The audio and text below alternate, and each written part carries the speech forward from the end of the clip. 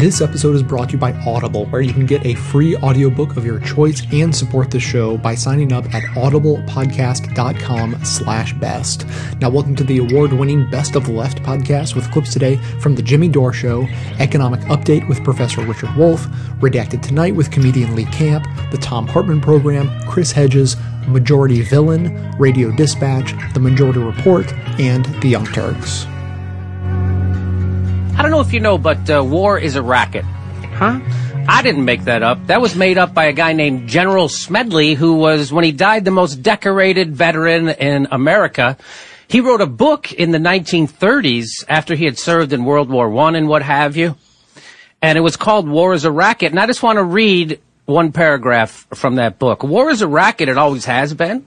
It is possibly the oldest, easily the most profitable, surely the most vicious. It is the only one international in scope. It is the only one in which the profits are reckoned in dollars and the losses in lives. A racket is best described, I believe, as something that is not what it seems to the majority of people. Only a small inside group knows what it is about. It is conducted for the benefit of a very few at the expense of very many.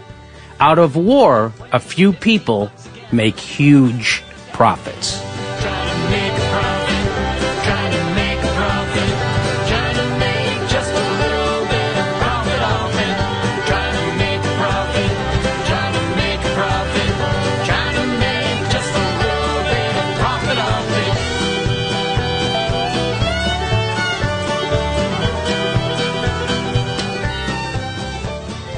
So I'm now going to rely on the example of the United States, since it is more active militarily around the world than any other country, something that has been true for a long time, and spends a wild amount of money.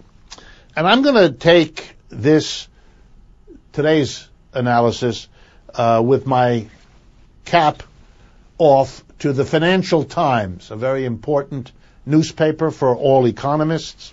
The issue of December 14th was devoted to military spending in the United States, and particularly to the costs of the wars in Afghanistan and the wars in Iraq. So let's go. The estimates. These are very hard to come by. The United States government has been very leery and hesitant to provide reliable estimates, which is one of the reasons why the estimates vary a bit. The Financial Times estimates are conservative.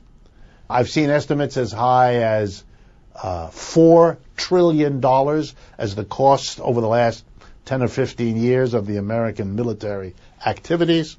The Financial Times, a little more circumspect, they price the cost of the Afghanistan war as, to date, $1 trillion.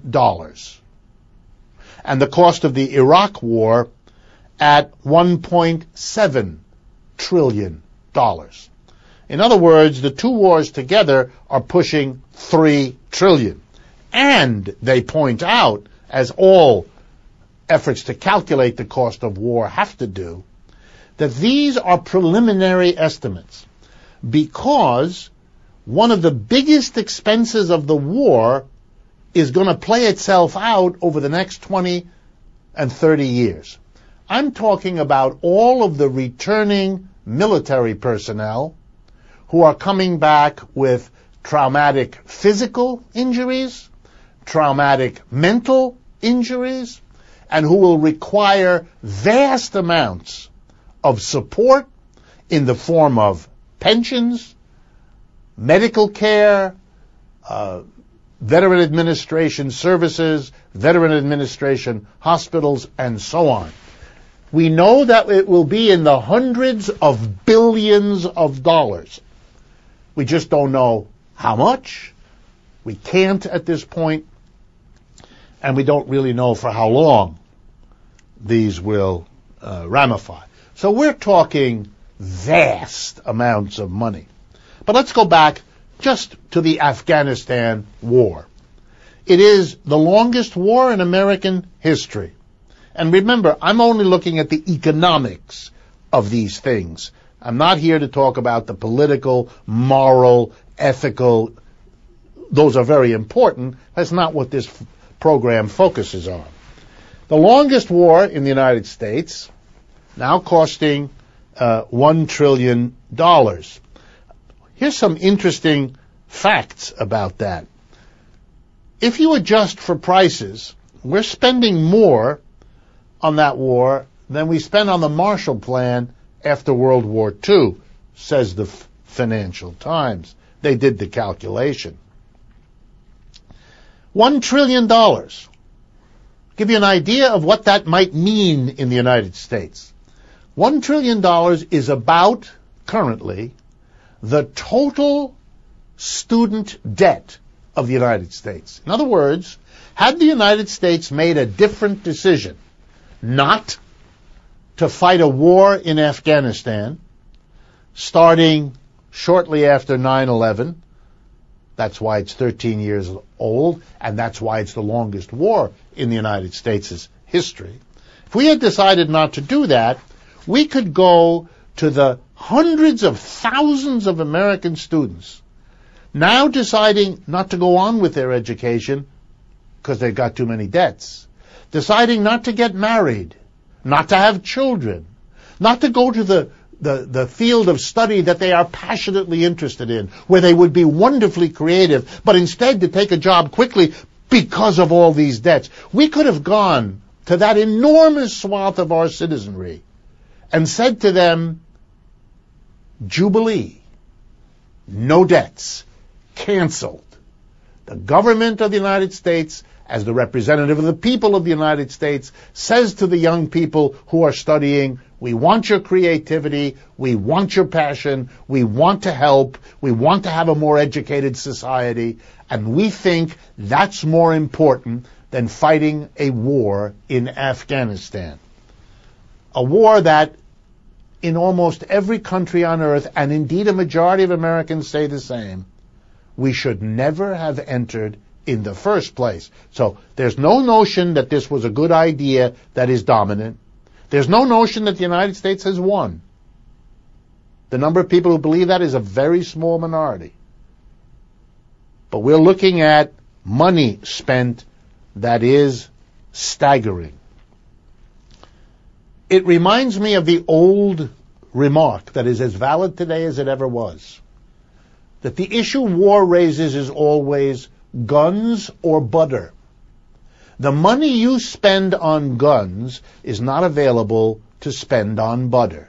The money spent on Afghanistan, $1 trillion and counting, and Iraq, $1.7 trillion and counting, was money not made available to deal with poverty, to deal with student indebtedness, to deal with a broken infrastructure, to deal with re-equipping our enterprises so they could compete in a world economy. Lots of things that we could list, that every one of you listening or watching could list, that you might prefer to see that kind of money spent on.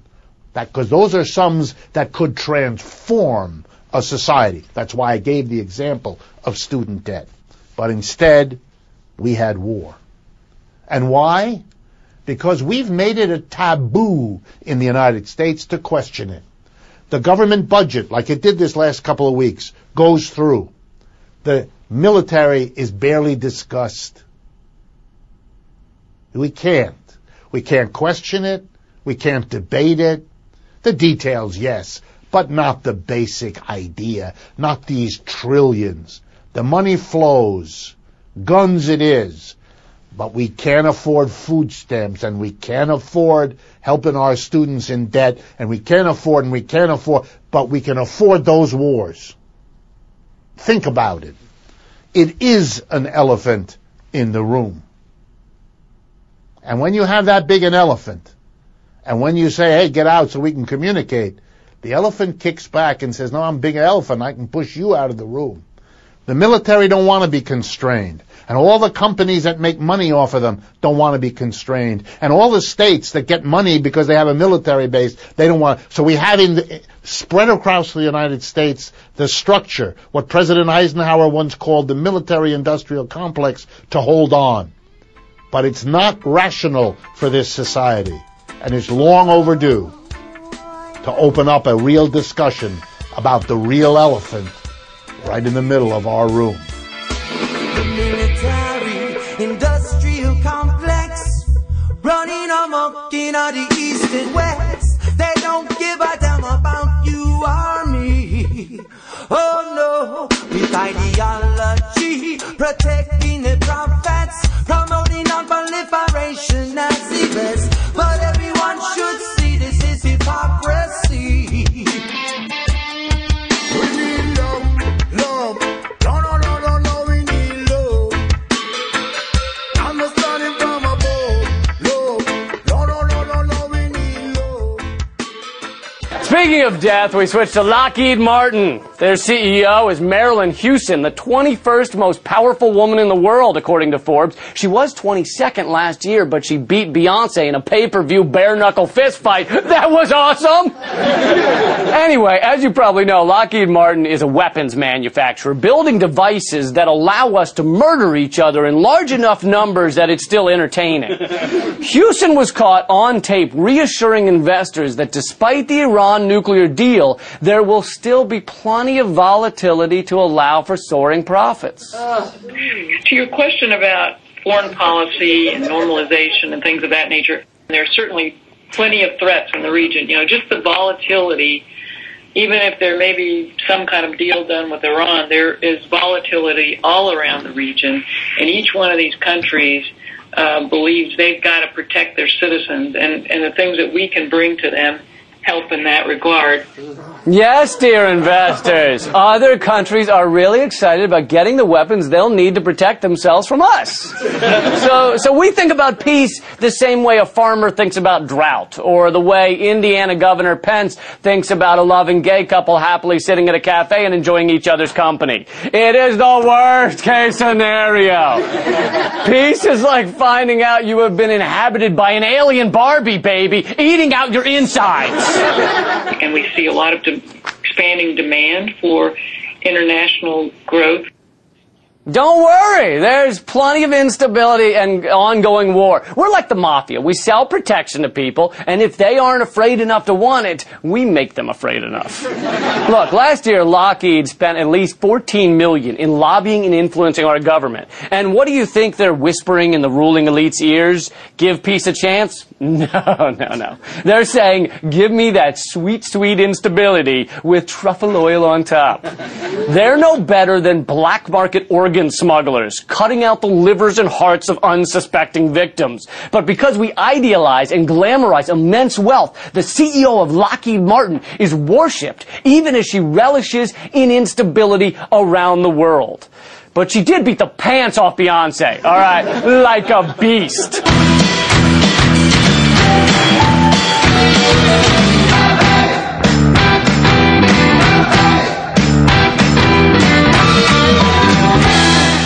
You know, one of the things that I found fascinating living in Germany for a year back in the mid-'80s, 86, 87, was traveling around. We lived in a little town in the middle of nowhere. It was called Stadtsteinach, and it was a little town of maybe, 25,000 people or something like that.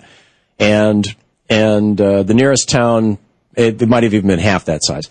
And the nearest big town, which was still a little tiny town, was Kulmbach.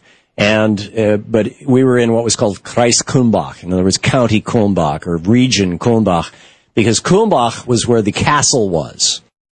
It's also where the best beer in the world is brewed, but Kulmbacher beer. But the castle was there. And I learned some of the history of the region, and it was fascinating. There was a castle in Kulmbach, there was a castle in Bayreuth, there was a castle in what were some of the other towns? There was an old castle ruin right in Stadtsteinach, although it had not been occupied since around the year 1000. It was called, I forget what it was called. Anyway, there was a castle there as well. But what it used to happen is the kings wanted to get the serfs, the peons, wanted to get them to help build a bigger castle. Right? I mean, the king's already rich. He's already got the castle. But he wants a bigger castle, a fancier castle. The castle in Kulmbach is one hell of a fancy castle. The castle in Bayreuth, not so well. It's not. It's pretty impressive too. So what would the king do? Well, the king of Kulmbach and the king of Kulmbach would kind of in back channels get together and say, hey, let's have a war with each other. But not quite. Just enough to scare the peasants.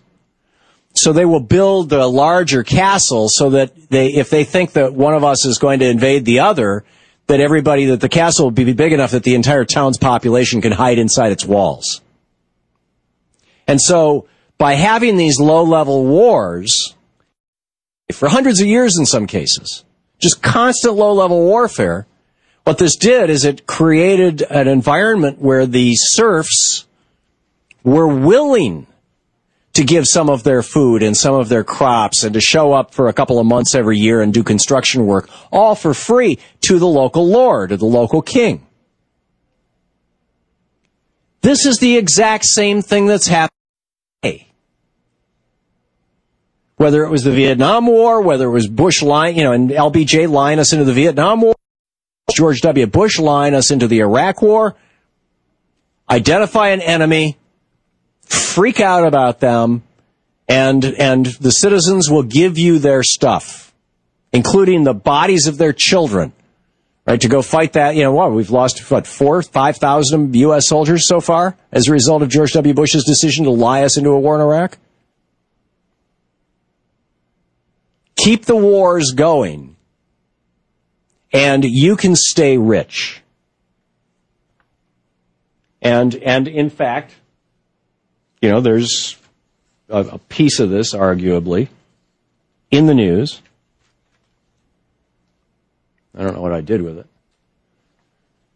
But that increasingly this was a New York Times piece today. It was a New York Times piece. I can't find it, but I can tell you from memory. The New York Times, they were talking about how this war that is going on in the Middle East right now, in Yemen and Libya and Iraq and Syria, just the region. That regional war is increasingly being fought as a proxy war between large Sunni superpowers, Saudi Arabia mainly, and in a more minor way, Qatar, UAE, whatnot, and the Shia Iran. Now, the thing that the New York Times was commenting about today is that this has been a bonanza for U.S. weapon makers because we supply Saudi Arabia with their military, and they have the third largest military budget in the world, which means they're buying a hell of a lot of hardware from the United States. Our fancy jets, our fancy weapon systems, our fancy missiles, it just goes on and on and on. And, once again, war as an excuse to spy on you, war as an excuse to oppress you, war as an excuse not to rebuild our infrastructure, war as an excuse not, hey, Bush spent $2 trillion. Probably when all is said and done, it'll be $6 trillion in Iraq and Afghanistan. Money that could have put every student in America, including every minority student every student who is capable and wants to go to college, through college for free. Our entire national tuition bill for public colleges every year in the United States is $61 billion. $1 trillion is 1,000 billion. We're spending $6 trillion on these wars. We can put everybody to school for free. We can give everybody affordable housing. We got all these houses in foreclosure. Why don't we do what FDR did? Buy them up and sell them out, sell them back to people. There's so many things that we could do that would make this country a better place that we're not doing because of the power of wealth. You're listening to the Thom Hartmann Program. My wealth comes to me. My wealth comes to me. As an anti-consumerism advocate, I'd like to encourage you to shop less, don't buy things you don't need, and only buy the necessities from local, independently owned businesses.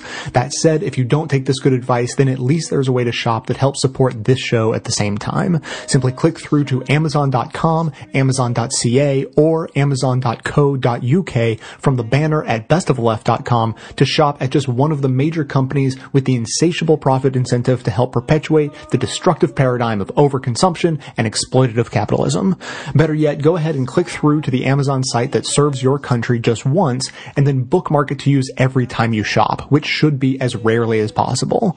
Your shopping experience will be identical to normal. It will cost you nothing extra, but 7 to 8% of the cost of your order in soulless corporate blood money will be siphoned off and used to tremendously support the production of this show. Thanks for doing the right thing, whether that be rejecting consumerism altogether or at least consuming in a subversive way.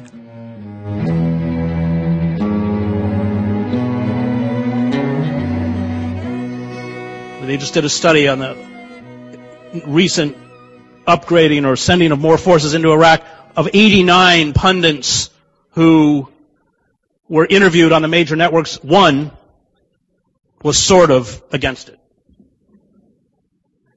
And the way that the insidious relationship, in general, Electric is a defense contractor, and they own, massive numbers of television stations. They hire ex-military who work for defense contractors to essentially call for an expansion of the wars in the Middle East, which makes them rich. I mean, war's a business. War's a business. And that's why stocks of these defense corporations have increased 20-fold since 9/11. I was invited a few weeks ago to a white upper middle class church in New Jersey. Somebody got the cute idea that it would be a good idea to invite me for Peace and Justice Sunday. It was a bad idea. And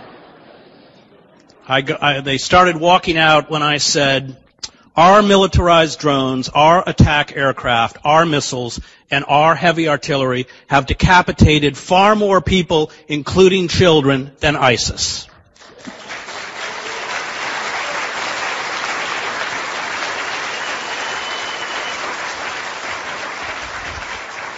When you spend over a decade brutalizing people, they become brutal.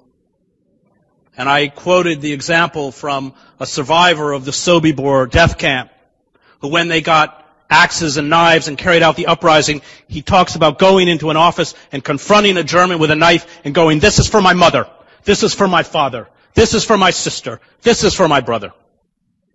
The act itself, out of context, looks barbaric. But when you understand what went on in that death camp, it makes perfect sense. And the idea that the very violence that has created the pathology in front of us is the solution is, and I spent 7 years in the Middle East, is a failure completely to understand who we are and what we've done. Not only as white Americans in America, but as white Americans on the outer reaches of empire.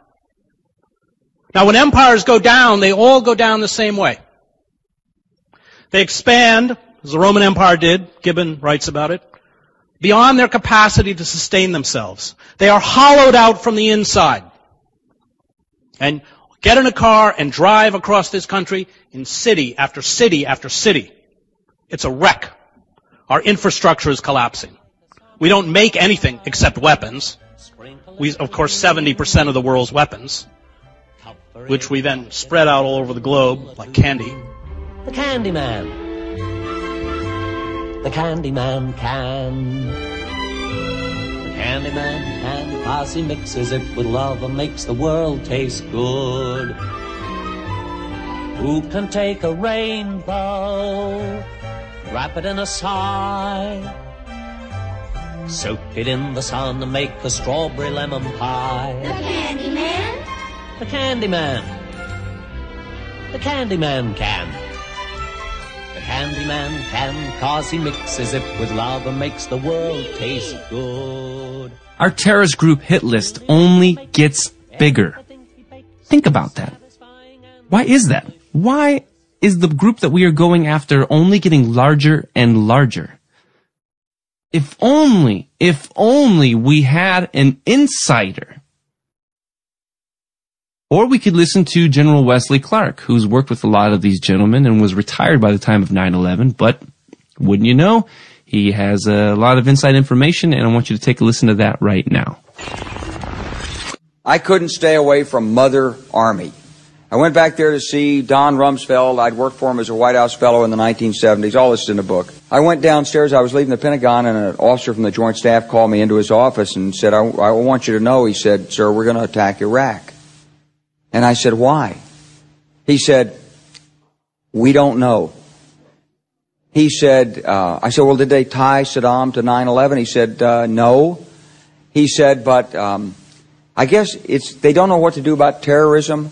And so they think, but they can attack states, and they want to look strong. And so I guess they think if they take down a state, it will intimidate the terrorists. And, you know, it's like that old saying, he said, if the only tool you have is a hammer, then every problem has to be a nail. Well, I walked out of there pretty upset. And then we attacked Afghanistan. I was pretty happy about that. We should have. And then I came back to the Pentagon about 6 weeks later. I saw the same officer. I said, why haven't we attacked Iraq? We still going to attack Iraq? He said, oh, sir. He says, it's worse than that. He said, he pulled up a piece of paper off his desk. He said, I just got this memo from the Secretary of Defense's office. It says we're going to attack and destroy the governments in 7 countries in 5 years. We're going to start with Iraq, and then we're going to move to Syria, Lebanon, Libya, Somalia, Sudan, and Iran. I said, 7 countries in 5 years. I said, is that a classified memo? He said, yes, sir. I said, well, don't show it to me. He was about to show it to me. He said, because I want to talk about it. These people took control of the policy in the United States. And I realized then, it came back to me. A 1991 meeting I had with Paul Wolfowitz. I said to Paul, I said, and this is 1991, I said, Mr. Secretary, you must be pretty happy with the performance of the troops in Desert Storm. And he said, well, yeah, he said, but not really. He said, because the truth is we should have gotten rid of Saddam Hussein, and we didn't. And this was just after the Shia uprising in March of 91, which we had provoked, and then we kept our troops on the sidelines and didn't intervene. And he said, but one thing we did learn, he said, we learned that we can use our military in the region, in the Middle East, and the Soviets won't stop us.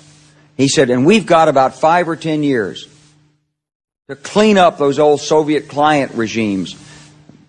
Syria, Iran, Iraq, before the next great superpower comes on to challenge us.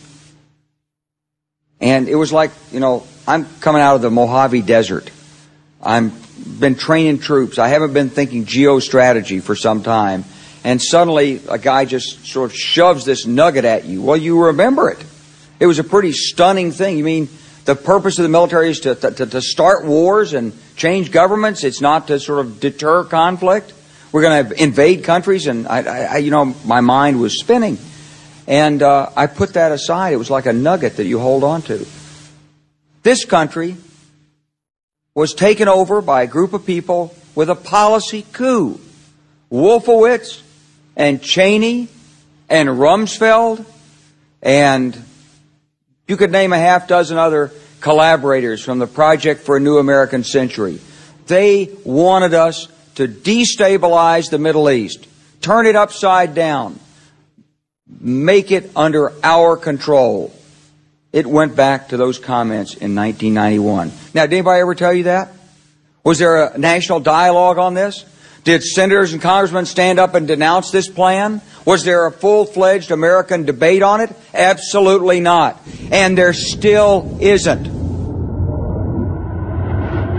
That's General Wesley Clark. He was retired by the time 2001 had occurred, but as you heard him say, he met with Paul Wolfowitz in 1991, saying that we should have got Saddam Hussein out of there. But what we did learn is that we can do whatever we want, and the former Soviet Republic will do nothing. We can expand our power, and where we need to hit would be Syria, Iran, and Iraq. We're still scared of the Russians. The commies, repeats, capitalism, good. Socialism, bad. Red, bad. Red, white, and blue, good. In an effort to secure our future and safety, We, the people of the United States, are drastically undermining ourselves, creating enemies and creating inequality, and we're letting people do these things in our name every day. It's time for us to get honest. What are the reasons that we're fighting over there, other than fear? Is it global positioning, a foothold everywhere in the world? That would explain why in Bahrain, where they treat their people in unimaginable ways, and it never, ever, ever reaches our media. We happen to have our Navy Fifth Fleet as the largest Navy fleet in the world. Maybe it's money to be made. Is it about oil? I don't know. Maybe it's money in arms exports. And almost $70 billion to Saudi Arabia alone in the last year. Which, by the way, may be arming or training some of these terrorists anyway. Could it be for our defense investments? The revolving door, Dick Cheney, who's actually a high executive for Halliburton, and is today saying, not only was Iraq a great idea, but why have we waited so long to go into Syria? And to go back, and why did we pull our troops out in the first place? ProjectCensor.com lists very many, about 10% in 2006, that had defense investments. When we go to war, these representatives, these congresspeople, representatives and senators, make money. Here's just a couple names for you. John Kerry, Jane Harmon, Jay Rockefeller, West Virginia. Funny thing, those are all Democrats. John Kerry, in 2006, had upwards of $38 million invested in defense contracts. Now he's our Secretary of State, the same person who is in charge to make sure that we are not abusing our name and that we are trying to keep diplomatic relationships with countries all over the world, is the same guy who makes a ton of money when we go to war with one of them. Or maybe it's indirect investments in Wall Street that also turn around and invest in defense contractors. The Red Scare is very much alive. It is very real. Here's Richard Wolff on his show last week. Economic Update. They had certain advantages in fighting socialism. First, that socialism arrived in countries that were much, much poorer than where capitalism had been for 200 years. This little detail was kind of brushed under the rug. And instead, what capitalists did was to juxtapose the relatively high standard of living of working people in North America, Western Europe, and Japan, on the one hand, against the poverty of Russians and Chinese on the other. This wasn't quite fair, since socialism hadn't had 200 years to develop the country, so you could compare what 200 years of socialism might have done in Russia and China against what 200 years of capitalism had in fact done in Western Europe, North America, and Japan, but it was an effective counterattack. The second way capitalism counterattacked was by threatening the socialists in Russia and China with nuclear and military annihilation.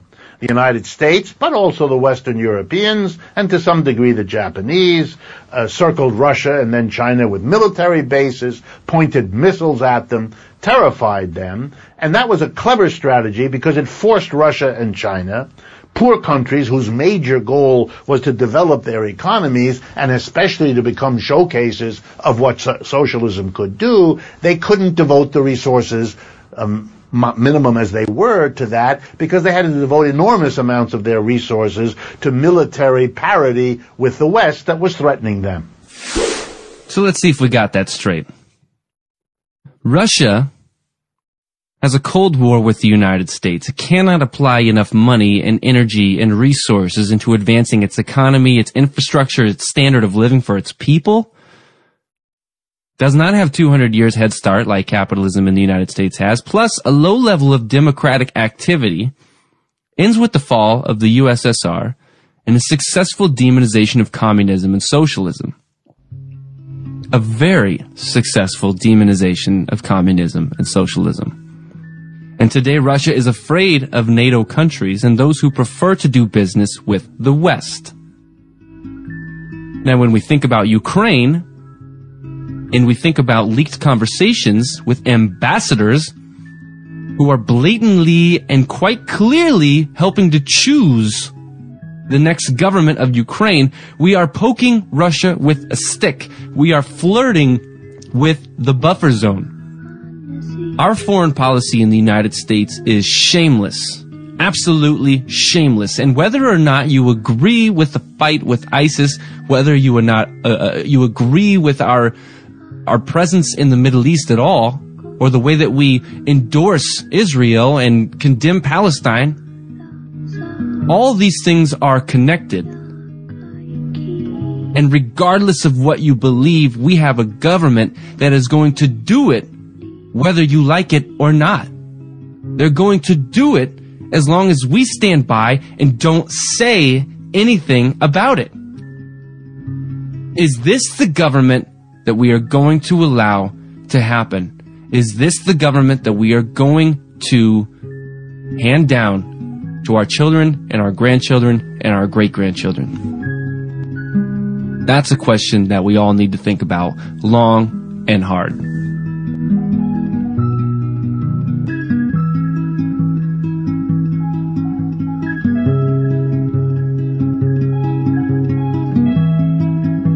This show is sponsored by Audible, where you can get hundreds of thousands of audiobooks, radio shows, audio versions of periodicals, and more. You can get a free audiobook of your choice by going to audiblepodcast.com/best, which you can also find linked up on my website.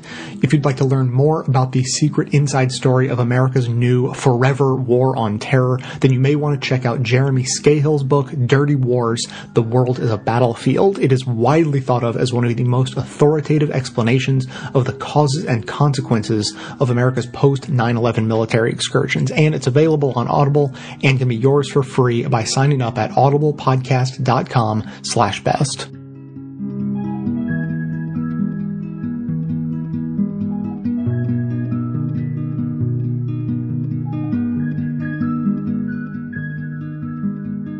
There is a new development in the very dynamic world of drone warfare. Expanding. It's an expanding world. Yeah. Growing market. That's the words that I was going to use. Really? Yeah. Yeah. Defense manufacturers, so-called defense contractors, weapons manufacturers in the United States, are convinced, rightly, that the drone market that's a good market. You want to be in that market. It's a growth market. People love using drones to murder other people. You know what I love is when my capitalism and my imperialism really meet. Yeah. And harmonize together. Yeah, I mean that is the military-industrial complex in a nutshell. Yeah. And so two great tastes that taste great together. Yeah. So as of this week, as of recording, the United States government has announced a new policy allowing the export of armed drones to some U.S. allies. I'm not sure if there's a specific sort of like list that you have to be on, or that has been created. As of right now, the U.S. has allegedly only sold armed drones to Britain. Now, presumably, like Italy, for instance, has been wanting to get its hands on some of that sweet armed drone action. They have surveillance drones, but they want missiles on that. And why wouldn't you? Yeah. If you're surveilling, you may as well be ready for some drop some missiles. Right. I'm watching somebody. I want to shoot them. Yeah, might want to bob them. Yeah, so, the behind the scenes of this, I wasn't privy to any of these conversations, but my strong suspicion is that these huge defense contractors, many of whom are just riddled with former government employees, former Pentagon people, military people, who will either cycle back into government, maybe if the next time there's a Republican administration. Obviously these huge weapons manufacturers are very, very closely tied to the Pentagon. And so my basically what almost certainly happened here was those people said, look, we need to sell drones to some of these countries, because if it's not us, it's going to be China or possibly Israel, because Israel is also has a armed drone manufacturing industry.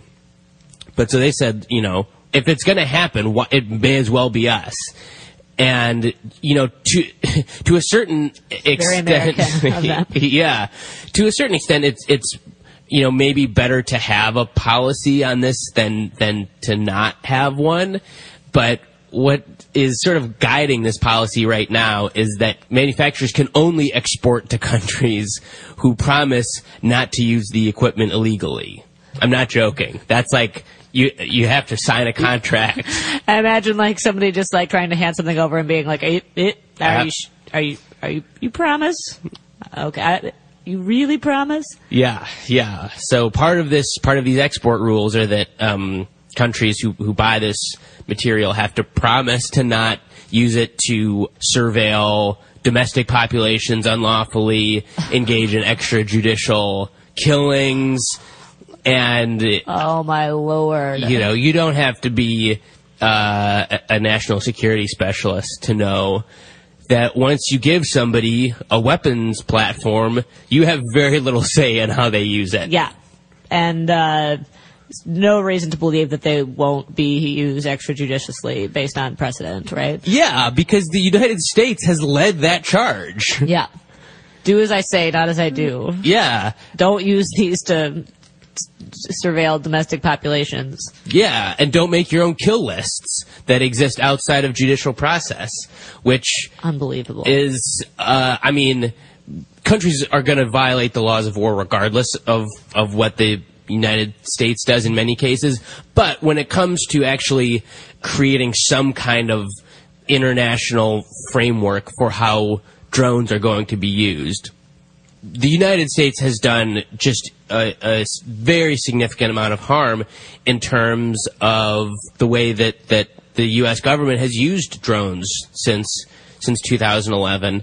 And what we know about drones is that they lower the threshold for countries to engage in lethal force, right? So the United States might not be willing to send, a helicopter with a pilot and a gunner or whoever else into an area in tribal Pakistan because you don't want those pilots to die. It might be seen as a very clear breach of sovereignty, but the U.S. is willing to send a drone to go kill somebody in Yemen or in Pakistan. If you don't want to have a full-on special ops mission, you can send a drone. And because it makes it easier to use lethal force, that makes it more likely that lethal force will be used unlawfully or at the expense of other, less lethal means, either capture or surveillance or something. And it creates a potential where you could have massive escalation that comes from conflicts that were started because the threshold for starting conflicts is so much lower when you use drones. Uh-huh. Wow, that is really bad. Yeah. That is bad news. And human rights groups have been warning about drone proliferation for the better part of a decade. Uh-huh. And they're saying, look, this toothpaste is out of the tube and there's no putting it back in. And so we need to figure out what are going to be the international norms and how are we going to enforce them. And the U.S. has stuck its head in the sand and say, these are our toys, we've got them, nobody else has them.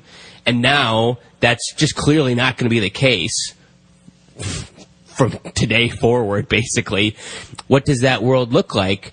It looks like a world populated densely by drones. Yeah. And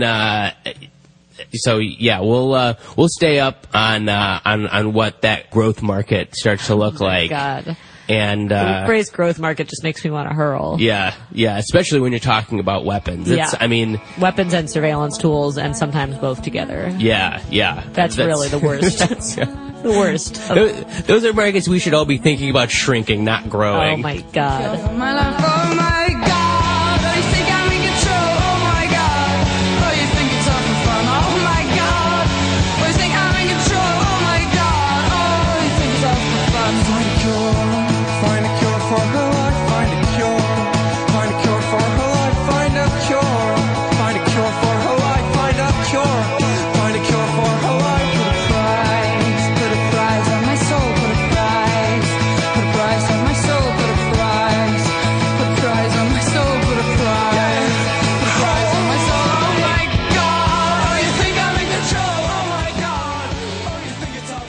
So in January, there were, I believe, a couple of drone strikes to a Al-Qaeda compound in Pakistan. The U.S. drone strike killed an American,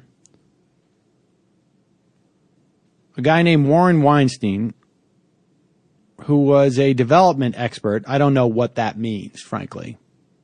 And an Italian aid worker, Giovanni Loporto. They were both hostages. Apparently, the CIA, even though it had this compound under surveillance for an extensive period of time. I mean, I think they were watching this compound for about a month.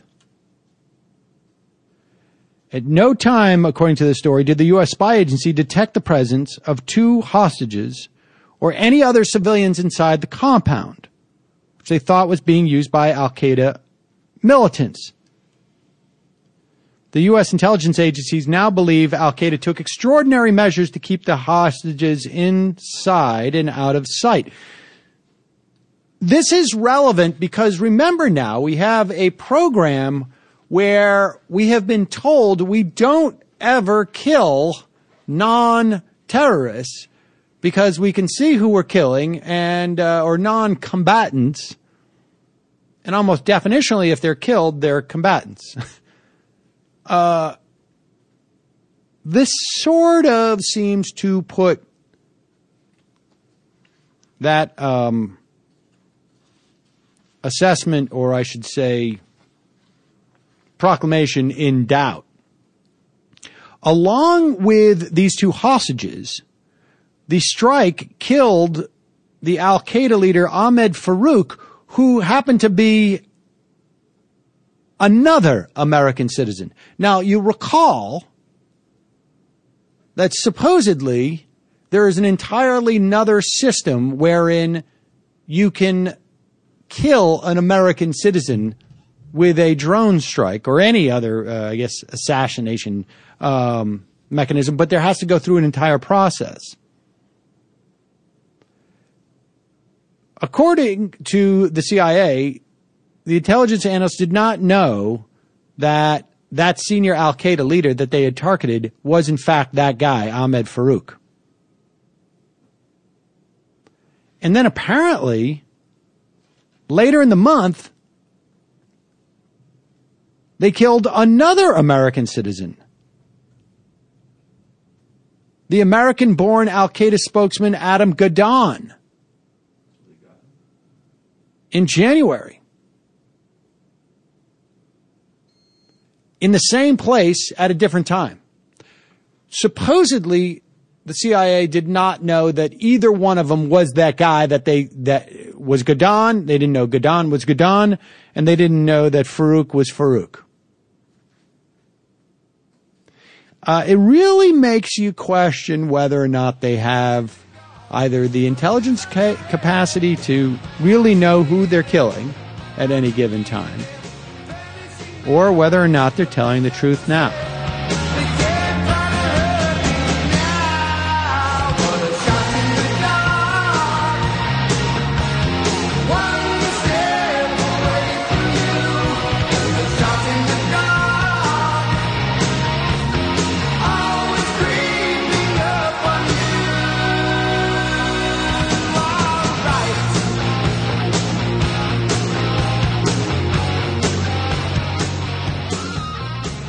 You've reached the activism portion of today's show. Now that you're informed and angry, here's what you can do about it. Today's activism, asking drone pilots to please refuse to fly.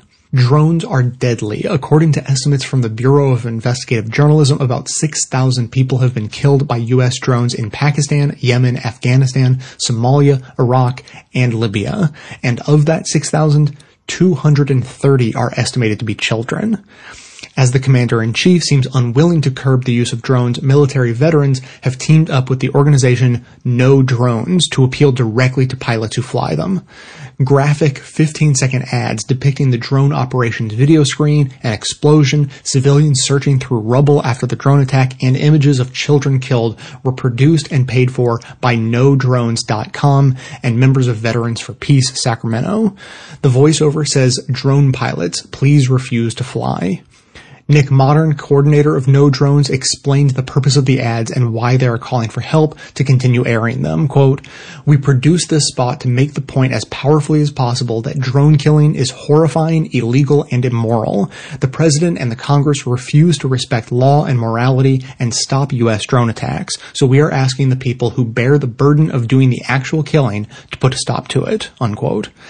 You can support the No Drones effort by visiting their website, that's K-N-O-W, drones.com, and donating and or sharing the ads on your networks.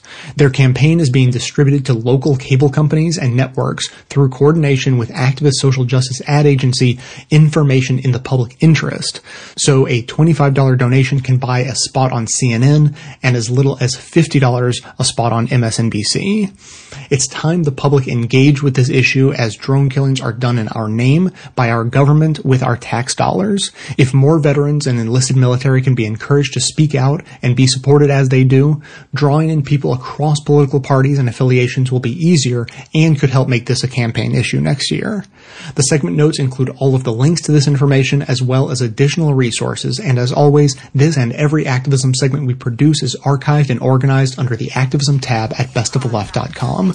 If stopping drone killings matters to you, be sure to hit the share buttons to spread the word about the No Drones ad campaign via social media so that others in your network can support their efforts too. Activism. Activism. Come on out from in front of the television. Bust out of your self-imposed media prison. There's a whole big world out there, y'all. And some serious stuff is going down. Civil war, intolerance, AIDS, obliteration.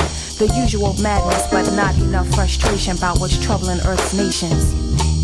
The spotlight will not be your savior in these dark days, and it will not be your saving grace. Why not replace your dreams of gracing life's stage with action? We are told by conservatives that if we go into Iran, it'll be really easy. The same exact thing they told us about Iraq, of course. It'll take several weeks, not several months. Don Rumsfeld told us there's no way the Iraq war is going to take longer than 6 months. We're still listening to these assholes? Anyway, Tom Cotton now came out and said about if we do bombings of Iran, don't worry, it'll be so simple. It won't even take weeks. It'll just take several days.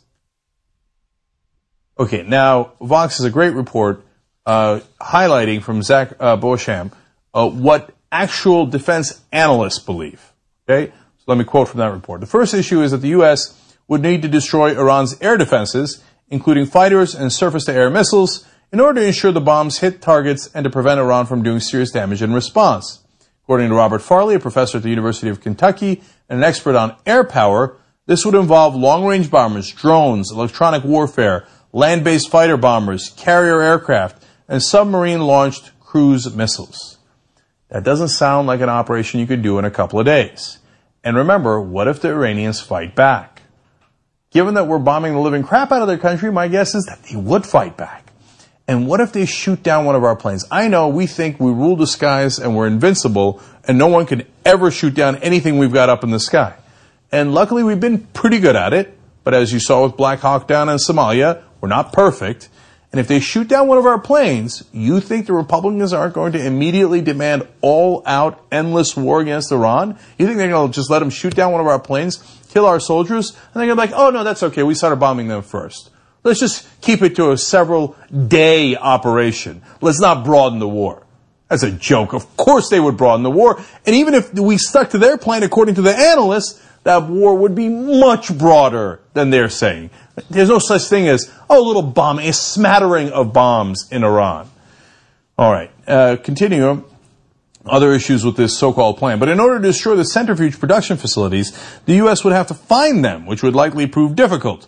These facilities are not under IAEA safeguards, and identifying and locating them would require good intelligence and involve significant uncertainty. Sites that have been identified or ones that were known in the past have typically been small, easily concealed from reconnaissance satellites, and located in densely populated urban areas. Reardon writes, failure to destroy these sites would allow the Iranians to rebuild their enrichment program because the machines could be manufactured relatively quickly. So when they tell you, we know where they are, we'll just drop a couple of bombs and we're done with it. That's not true.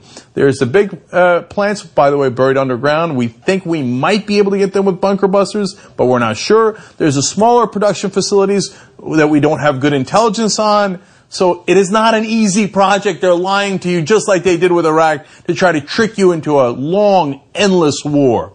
More tricks. They explain here, Anthony Kordsman and Abdullah Toukan, who are renowned experts in these areas, say depending on the forces allocated and duration of airstrikes, it is unlikely that an air campaign alone could terminate Iran's program. Oh, great, you might need ground troops. That worked out really well in Iraq, right?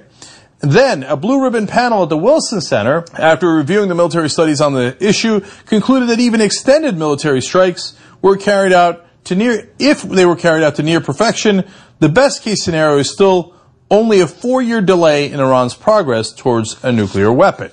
So, you won't even accomplish your mission. All you'll do is delay it, they'll rebuild it, and this time, they know we're coming, so they'll make it even more secret, because last time they didn't build a nuke and we bombed them anyway, right? Because right now they don't have a nuke.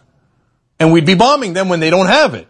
So next time they're going to be like, well, apparently you can't get a deal with the Americans. We were trying to get a peace deal and they bombed the living crap out of us. So this time let's build it in secret and we can do it in 4 years. Then they will have a nuke, unless you take over all of Iran, occupy them for God knows how long to make sure they shut down every plant in the country. You really want to do that? See, they don't want to tell you that because then you're not going to be in favor of the Iran war. And they want to push you into that war by lying to you. Okay.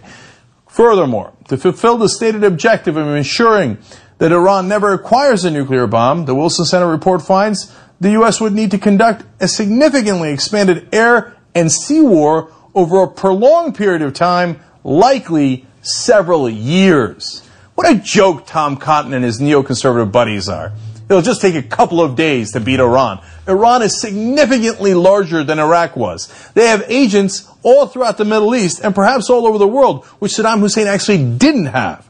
He didn't have that kind of capability, right? Iran has a ton of oil money. Speaking of which, Iran can use a mix of mines, submarines, submersibles, drones, anti-ship missiles, small craft, and assault forces anywhere in the Gulf region to threaten the flow of oil exports, Kordsman and Toukan write. Any major disruption affects the entire economy of Asia and all world oil prices, regardless of where oil is produced. It can lead to panic and hoarding on a global basis. Now, we view this as the bad news. We're like, oh my God, oil prices could go through the roof. But remember, not everyone who funds the United States Congress views that as bad news. Oil companies view that as terrific news. You see, they don't even have to get Iran's oil. If, because of instability in the Middle East, Iran's oil, and by extension perhaps even other countries' oil in the region, is threatened, oil prices skyrocket. And the oil companies make a fortune. They don't even need Iran's oil. All they need is the instability. And if you think the oil companies aren't funding Republicans in Congress, and a lot of Democrats as well, you're not paying attention to American politics. These guys literally get their checks, their campaign contributions, and their independent contributions from oil companies, defense contractors. Yes, there are other companies that also give them money, giant banks. But those two are in the top 10 of donors to American politicians. Now, why do you think American politicians push for more and more war? Because they're going to get more and more donations. They're going to lock up their power base. They're going to lock up their elections for as far as the eye can see. And their donors are going to get enormously wealthy as the rest of us fight senseless wars and your sons and daughters die over this scam. One final quote here from Vox. If the U.S. attacked Iran, the international community would surely be appalled and abandon its support for sanctioning and isolating Iran, leaving the country wealthier and in a stronger diplomatic position. I need you to understand that, okay? Right now we're working with 6 different powers, and we're all united against Iran, including Russia and China. They're saying, you're right, none of us want Iran to get a nuclear weapon. Let's do this peace deal to make sure that they do not get a nuclear weapon. That's the whole point of the deal, right? Now, if we said, oh yeah, in the middle of the peace negotiations, we're going to bomb them anyway, we would obviously lose the support of Russia, China, and Europe. And then they would lift the sanctions because then we turn into the bad guys. They would allow Iran to sell their oil to them, in which case Iran gets wealthier and stronger and could fight back against us more easily. The whole thing is a booby trap. To undermine these peace negotiations by bombing Iran would be a fool's errand if you actually cared about the United States of America and its citizens and our interests. But if you cared about your stock price, well, then it's not a fool's errand. This war would benefit two sets of people, actually three sets. Yes, no question. Oil companies would tremendously profit. Defense contractors would tremendously profit. You know that Halliburton, during the Iraq War, their stock price went up 5-fold. You think that mission was not accomplished? You think the Iraq War was a mess and Bush and Cheney didn't get what they wanted? Cheney got a $34 million exit bonus from Halliburton. When he left as the CEO of Halliburton, they handed him a $34 million check. And then he started a war where Halliburton's stock price went up 5-fold. No. You don't understand. When Bush landed on the aircraft carrier with the mission accomplished sign, he meant it. He's like, yes, for our donors, the mission is accomplished. And those are the third sets of people who would benefit. The people who get those donations. The incredibly corrupt politicians we have here in America. The whole system is based on corruption. They get campaign donations, and then they do the bidding of those donors. This is not an accident. The whole point is to drive us to war for profit. You've got to change the system. Whether it's Wolfpack, and we believe that's the right answer. You got to get an amendment to get money out of politics. Otherwise, we're going to be in endless wars. Or you think it's some other organization. For Christ's sake, fight back.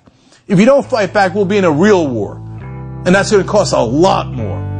Wolf-pack.com. You've got to get money out of politics. If you don't, this corruption never ends and the wars never end.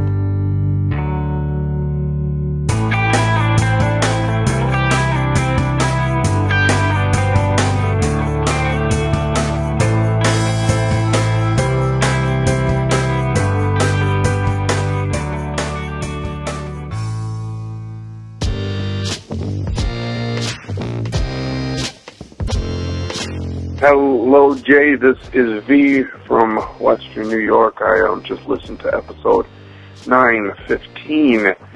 Bravo.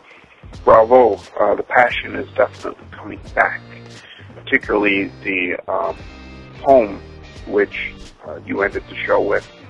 I, of course, have found a couple of poems that are similar to that, but that was a brilliant poem. You asked a question at the end of program, which I seek to answer for you and your guests, and your listeners. You asked why the media does not cover basically, I'm truthfully starting to just call them what they are, the lynchings of black women by police officers. The reality is this, and this may sound absolutely crazy to your listeners, but there is an ample amount of evidence if you seek it out to prove this. There has been this effort, I don't know if it's conscious, if it's unconscious, to really separate, actually, I apologize, it is absolutely conscious, but to separate the black male and the black female, at least in the public eye. If you notice on TV, in the radio, on the radio, in media in general, black women are given better spots than black men.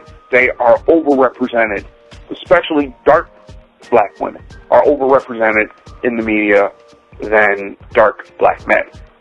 It is because of this, truthfully, that I believe the media doesn't have an interest in reporting black women being lynched by the police officers, because in the grand scheme of everything, the focus needs to be on the brutes, and that is the black men.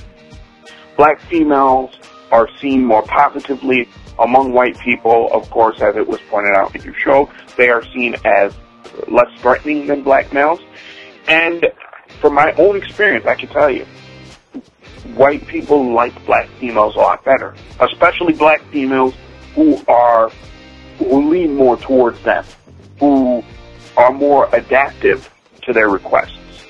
So if the goal of the media is to paint black people in a certain light, you don't want to use black females because they're in good standing, more so than black men. Again, like I said, I know that it sounds crazy, but there is ample evidence to suggest it. Just look at the amount of black females that are on TV, that are in the media, and look at the hues. There's more darker skin than there are lighter skin, but that's for another day. Anyway, I really did thoroughly appreciate this show. I was going to give you an idea for a show, but you know something, I'll zip it to you in an email. Peace. Keep up the good work. Hey Jay, this is Alex from Montreal. I'm calling about the Baltimore riots. I hear a lot of people talking about how the protesters in Baltimore shouldn't be rioting. People keep talking about how this is something new and young, and how it's some kind of stupid temper tantrum that does nothing but hurt innocent business owners. I've heard people yell about thugs and millennials and looters. Then after they've yelled for a bit, they point to pictures of Dr. King and Freedom Riders and say, that's how you make change. They say something like, today's protesters should remain non-violent like they did during the civil rights movement. But people don't know their history, and that's partially because we've only been taught the PC version of the civil rights movement. In reality, for every MLK, there was a Malcolm X who believed in defending himself. For every Freedom Rider, there was a rioter in Harlem, Birmingham, or Pennsylvania. We only got taught half the history. The civil rights movement was a game of good cop, bad cop with big stakes. On the bad cop side of the table, there were Black Panthers and freedom fighters who scared the shit out of white middle-class Americans. On the other end of the table were church ministers and pacifists who were there to make the white middle classes feel comfortable by the more moderate solutions. I respect the legacy of Dr. King very much, but he was not an entire movement. In fact, I don't believe he would have had quite so much of an impact if the establishment hadn't been afraid of people like Stokely Carmichael. These riots in Baltimore are nothing new. The protesters are the same. The needs of the people are the same. There are still MLKs and Malcolm X's running around screaming for change. The only difference between then and now is that the establishment has stopped listening to the Dr. Kings of the world. They're still there, marching somewhere with the 10,000 non-violent protesters there in Baltimore behind the few dozen rioters. Our media just doesn't pay them any attention. And if the establishment doesn't start taking the moderate protesters seriously, the riots will turn into revolts. The revolts will turn into a revolution, and that's just how suppression works. In Wade's voicemail, when he was talking about the riots, he was right. Riots can change things. The Rodney King riots changed things. In ancient Rome, it was revolts and riots that led to the grain subsidies for the poor. The first modern welfare program was established in Germany to prevent peasant revolts. The May Day riots helped to advance workers' rights, and now Baltimore is rioting. Maybe it will change something, maybe it won't. I'm not saying riots are a good thing. I'm saying they can be effective when all else fails, when the people aren't given any other real choice. Love the show, Jay. Keep on fighting the good fight.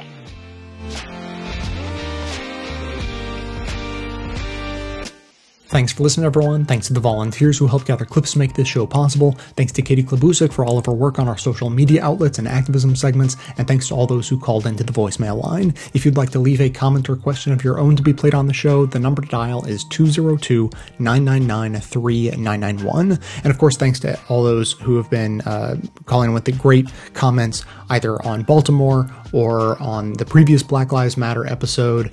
The conversation is great already, and for everyone predicting that there is a Baltimore episode in the works, of course you are right about that. Although news hit today, I'm sure you know already, that as I was producing today's episode, I got the notification that several of the police officers from Baltimore have now been charged with murder. So more breaking news coming out. Frankly, I was sort of thinking that the Baltimore episode would be next Tuesday, and now with news coming out, it may get pushed back to Friday to make sure that I can encompass as much of what's going on as possible. So that's the update on that. And then, as I mentioned in the previous episode, I have started officially my Climate Hike fundraiser. I'm working on a project this year where, usually I do some sort of a fundraiser to raise money for climate change each year. This year, I am hiking dozens of miles. It's, 40, 50 miles, something like that, averaging between 10 and 15 miles a day for 4 days. And I am attempting to raise $5,000 as part of that effort. So if you're interested in donating, go to bestoftheleft.com. There's a giant banner for the climate hike. You can click that. There are more details, of course, on my donation page, so you can see that there. I'm hoping to have this fundraiser done over the course of this month. So it's the 1st of May. I would love to reach my goal by the end of May.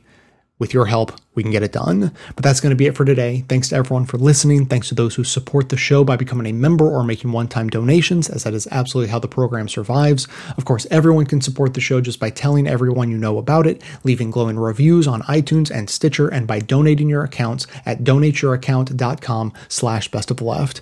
Stay tuned into the show by joining up with us on Facebook and Twitter, and for details on the show itself, including links to all of the sources and music used in this and every episode, all that information can always be found in the show notes on the blog. So coming to you from inside the Beltway yet outside the conventional wisdom of Washington, D.C., my name is Jay, and this has been the Best of the Left podcast, coming to you every Tuesday and Friday, thanks entirely to the members and donors to the show from bestoftheleft.com. And it's a crying shame how we get so trained. We can't see past our own sad stories and wonder what we're missing.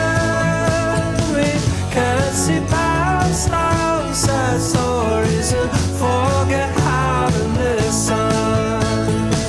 We can't see past